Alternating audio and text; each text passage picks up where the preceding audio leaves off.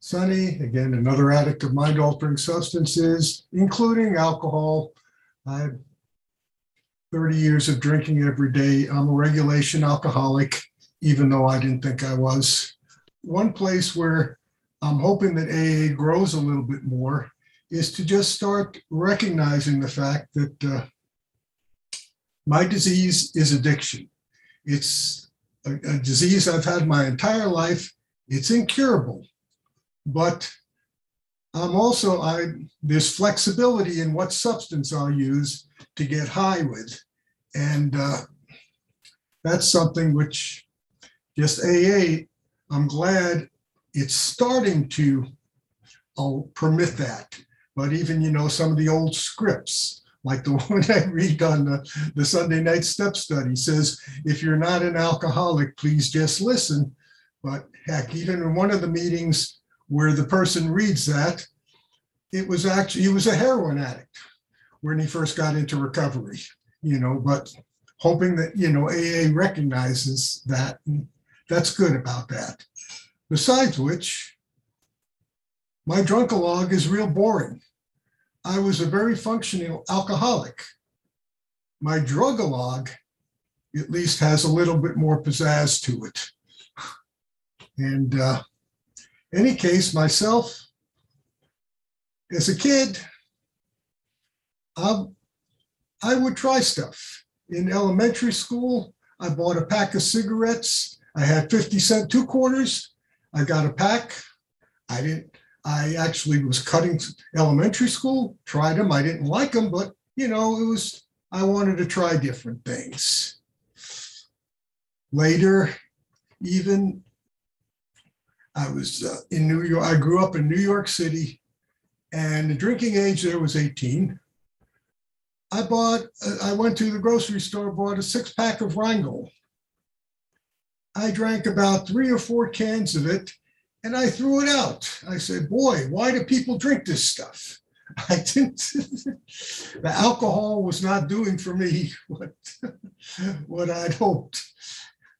Any case, though, I had a good job.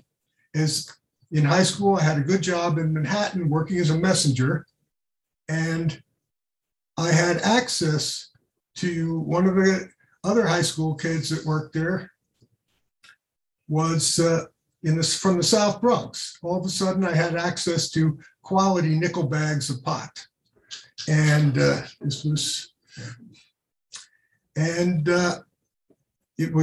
again a nickel bag, $5. I had a good job, and that became my drug of choice in high school. And every night, my parents were divorced. My mom was out half the time, and it was easy to find places to party. And that was, I also, because I had access to quality stuff, I got a reputation in my neighborhood, and people would bring folks over to try to my house or to the place I was at to try pot. And that's how I met my high school girlfriend. She wanted to try pot. Somebody brought her over, and it made my social life. I know we're supposed to, when you do drugs, supposed to have, no. I would get invited also to parties on the other side of town, other pot parties there. And, my whole high school years might have been the most fun of my life. Interestingly, I had no responsibility. I got high every day. And any case, I brought my interest in drugs to college, graduated to LSD, and after about 90 trips, it got boring. So I got into heroin. Fortunately for me, and I'm really grateful about this, the quality of the heroin I had access to, the best quality at that time was 7%. And where I was going to college, upstate New York, I wasn't getting that quality. But it was still good enough. So when I took it, I didn't care about anything. And I thought the heroin high is kind of like the Temptation song. Um,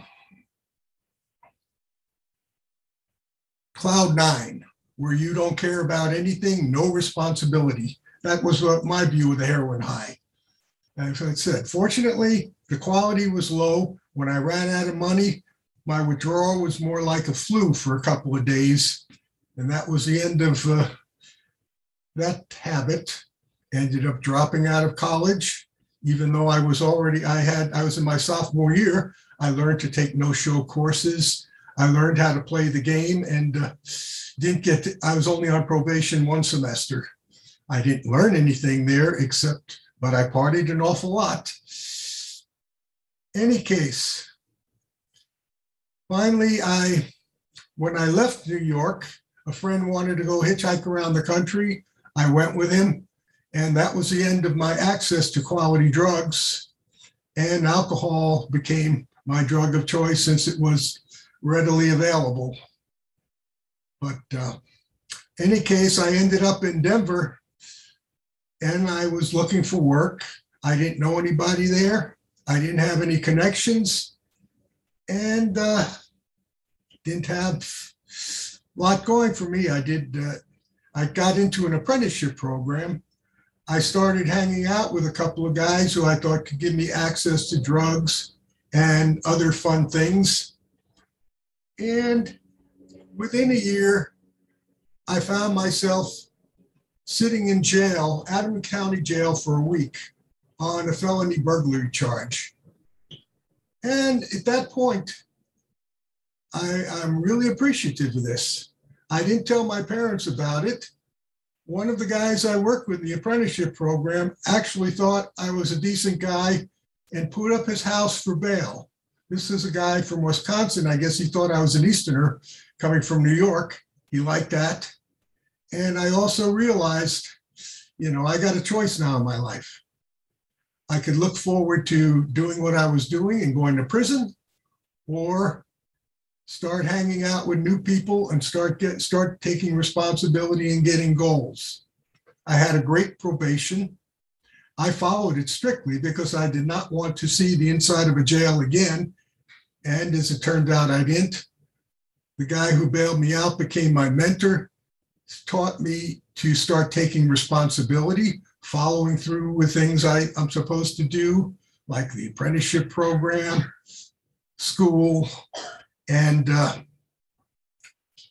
I also began about 7 years of being clean and sober. It worked really well in a lot of ways. I took up with new people, all goal-oriented people, and left behind those who were just looking for quick fun, and ended up got a couple of degrees. I was fairly successful, but unfortunately, they didn't send me to a 12-point program. They sent me to therapy. I had a lot of help. And again, it taught me responsibility, but I didn't deal with my addiction. Anyway, in the 8th year, I went to another graduate school, and the partner in the lab was a chem grad student. And he was making crystal meth, and bingo, my addiction took over. And fortunately, it was high quality stuff. The withdrawal didn't involve the problems of today's meth, the ones that are, it was just sleep a lot, eat a lot. And when I ran out, I wasn't craving it. But I was addicted to it I was certainly using it habitually every day, and used it for a while. Any case, I started moving on to when he moved away to become professional, I went back to alcohol as the easiest way to get high every day. And I became a functional alcoholic.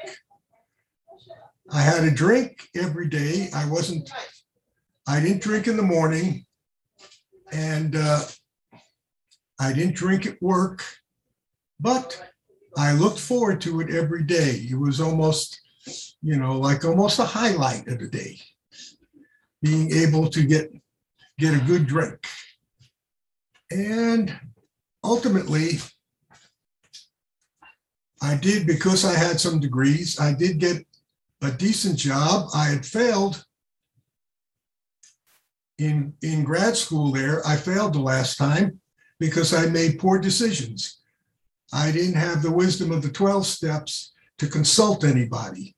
I had somebody on my committee who didn't like me, and I accepted the failure there and began high school teaching. Again, I was able to do that even with my felony. I was able to get credentialed and started doing that.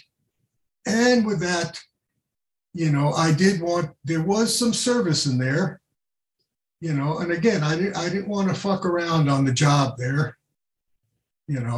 I saved my getting high until I got home.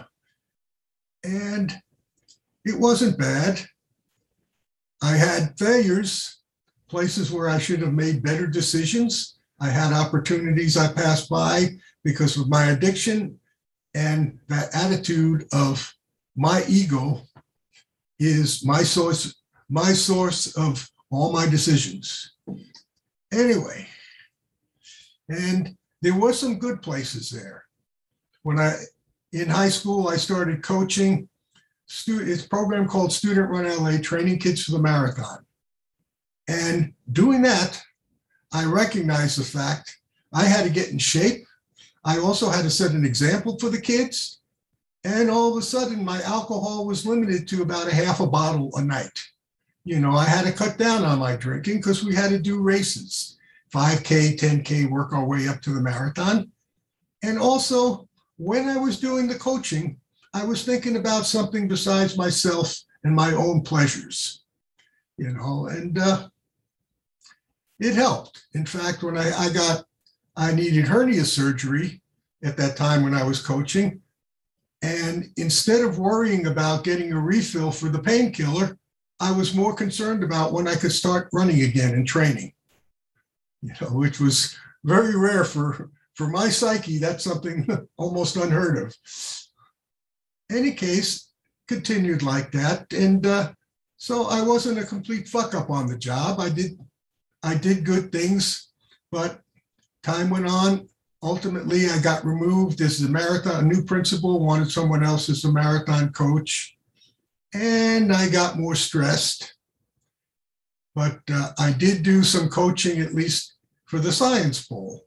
And again, when I did coaching, it got my mind off of me and my needs. And that was also a good place. But that ended, and I started adding, my doctor gave me, prescribed some tranquilizers for me. And ultimately, I started adding pills to the alcohol. So I'm guaranteed to get to sleep when I want. And that's how it stayed until I hit my retirement. And then I guess I wanted stronger pills. And I ended up with a nice, low, weak opiate, tramadol, weak opiate that I could buy over the counter in Mexico. And lo and behold, within a year, I had a habit, and the withdrawal was actually the worst depression of my life. The third day without it. Had a choice of driving down to TJ to get more or calling my doc. I called my doc. I confessed I had a habit, and I've been lying to him about how much I drank, other drugs I used. I had a therapist I was lying to also, but any case, I did, all of a sudden I was identified as an addict there officially. I was prescribed, what's it called? I was given something to get off of the pills, and I got high on it. And I still was an addict. My wife, though, decided I needed rehab. So she got me signed up for a place up in Lake Arrowhead called Serenity Lodge. And I was pissed off when I was sent there. I said, man, you just want to get rid of me. That's all you're doing. But once I got up there, it wasn't co-ed. It was all, the clients were all male. You know, there were female counselors, but the women would be at a different time. And it actually treated us with respect. We all had our own room. And because I was older, I got my own bathroom. And I was, you know, ultimately, though, I opened my eyes there when I was in for the withdrawal part, and I recognized the fact I belonged there. Everybody else there was an addict. There were addicts, there were speed freaks, heroin addicts, and alcoholics. One guy in his 30s almost died from pancreatitis. That's how heavy duty his alcoholism was. So, but I saw I belonged there. Also, you know, I recognize that. I saw the 12 steps. Step 1, yes, I have an incurable disease. I can't manage my life. Otherwise, I wouldn't be up here. And I accepted the program. After I accepted step 1, I said, I'm gonna learn the recovery. I'm gonna do whatever they say. In the morning, we started off with the Serenity Prayer. I said it the first time I ever said a prayer in English. And I never believed in God my entire life. And I still don't. You know, I've been a non-believer, but it didn't bother me. I also recognize the fact that up there in rehab, 90% of the people were believers. Okay, I'm not going to argue with them. I'm not going to proselytize with them. You know, I'll go along with it. I'll say the prayers the proper way. They got me to start to say the St. Francis. They had that up on the wall. Actually, I read that one myself. I said, damn, that's so positive. And I recognized the fact too in rehab, how negative all my attitudes were. I was great as a critic, you know, but the negative stuff I did, even, you know, talking about music. I didn't like some music. I'd say, I didn't recognize the fact if I say that music sucks, I might be insulting someone. This is what I learned in rehab, that my natural personality, and my brain's judgment is going to be negative, negative, negative. And I got to put a lid on that. I've got to learn to be positive. If I want to be different, I want to have a better life. So that was my goal in rehab. Read the big book, did the exercises. We went through the steps there. Had a heavy duty step 5, which a few of you heard about. But any case, when I got released from rehab, I felt very comfortable in AA. I felt welcome there, and I hunted around a bit, but I didn't have any problems. I wasn't bothered by it. Fortunately, the meetings I went to they ended with the Serenity Prayer. If they ended with the Lord's Prayer, I might have had some issues with that, because that's not in the big book. It's not in the 12 and 12. That one is strictly a Christian prayer that doesn't belong in an AA meeting unless it's a Christian AA meeting, which I didn't want to go to. Any case, I recognize in early recovery, I recognize the fact that when I miss a meeting, I have problems. I start getting anxious. I start getting contentious about things. And I saw, even when traveling, I got to go to a meeting every day. It was in Mexico. And in Guadalajara, I went to a drugstore. My wife wanted antibiotics. I saw the drug that I got, the Tramadol, right there on the counter. I saw a great price for it. I started thinking, hey, I could get I could get a big bottle there for the money I have in my pocket, take it home. This is what I'm thinking about in the afternoon.